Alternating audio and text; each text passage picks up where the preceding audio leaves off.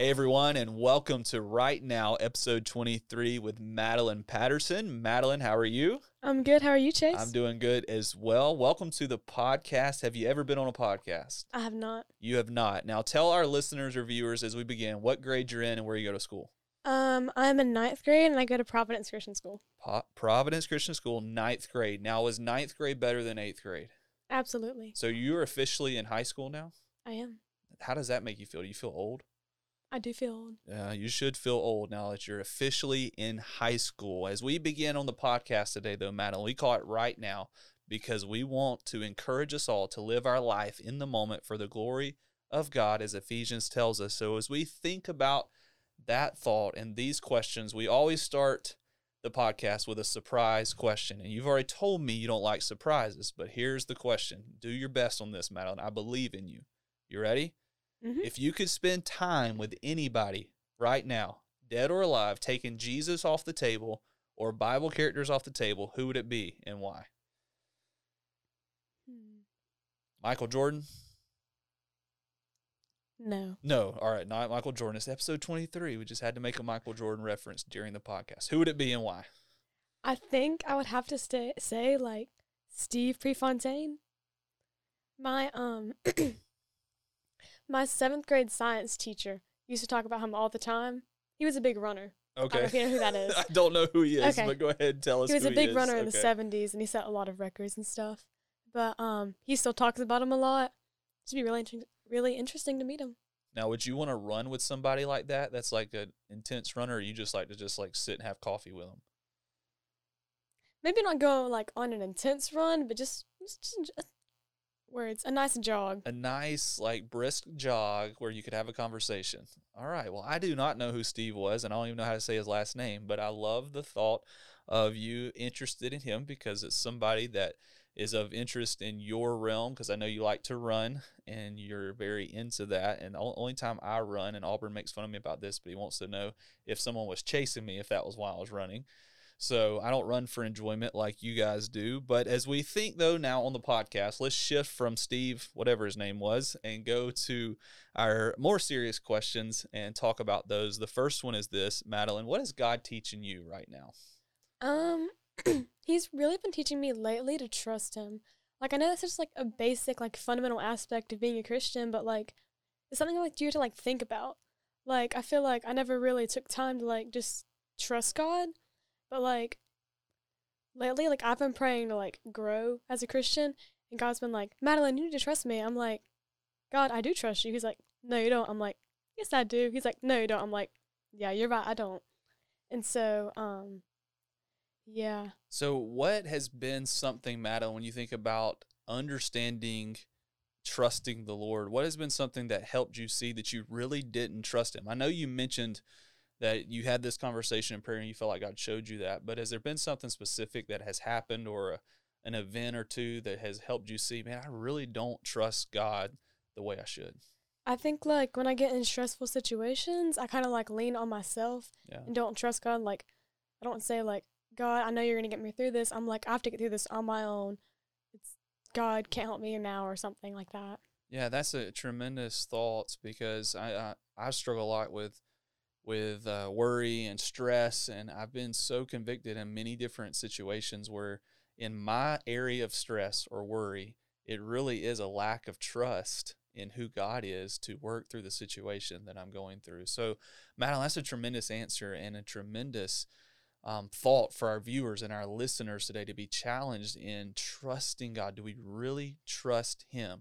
I think it's easy to trust sometimes for us as we think of the realm of salvation, but do we move our trust past just salvation into everyday life? So great answer on question 1, Madeline. And as we move to question 2 now, on a recent podcast with your brother, I asked him this question just kind of randomly about which lap of a mile was his favorite to run, and he said the 4th one. Would you agree or do you disagree?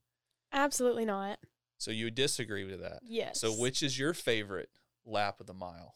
I would have to say the first one. Okay, why would you say that? Because you still have, like, energy. Like, by the last lap, like he said, He still has energy. I don't. I'm dead by that point. So you're dead by the last lap.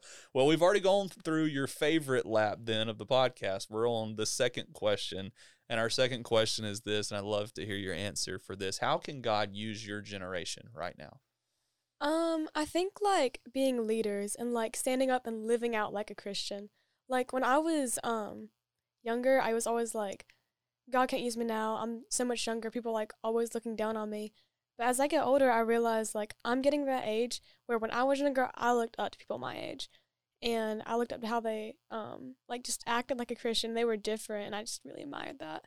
So who was somebody when you were a little bit younger that you looked up to, and what was it about their life that impacted you? It was a girl on my cross country team. Yeah. She was like, just like the way she handled situations. She was just so like calm and peaceful, and she would always pray before we ran and everything. And you could just really tell in her life like she was a good Christian. Yeah, and as you think about leadership and you think about standing up and making a stance for the what is right, what God's calling you to, you know, there's a reality there for us all. We're all looking to somebody in a lot of ways. We're looking to a leader. We're following somebody, but there's also people looking to us. No matter how young we are, no matter how old we are, there are people still looking to us. And so you're exactly right about leadership. And in the world today with social media and in the world today in different contexts, a lot of people have platforms. A lot of people have followers. And the question there is, are you leading for the glory of God, or are you leading for the glory of yourself? And so I love your heart there. And I've watched you as a leader here at our church in a lot of special ways. And I want to encourage you and our listener and viewers today to be challenged to be a leader no matter where you are and what age you find yourself in. So last lap, you ready? Mm-hmm. Last one. What's a major current event of great interest to you right now? This is kind of a little bit old, but it was like a week ago, I would think. That's still current. We let week be current. Yeah. You know those Satan shoes? Yeah. Have you heard about those? Yeah, I have heard about those. I think like the response that some Christians had just kind of like shocked me. Like some of them were like, "Oh, you're going to hell," like stuff like that. Like God's going to judge you for that.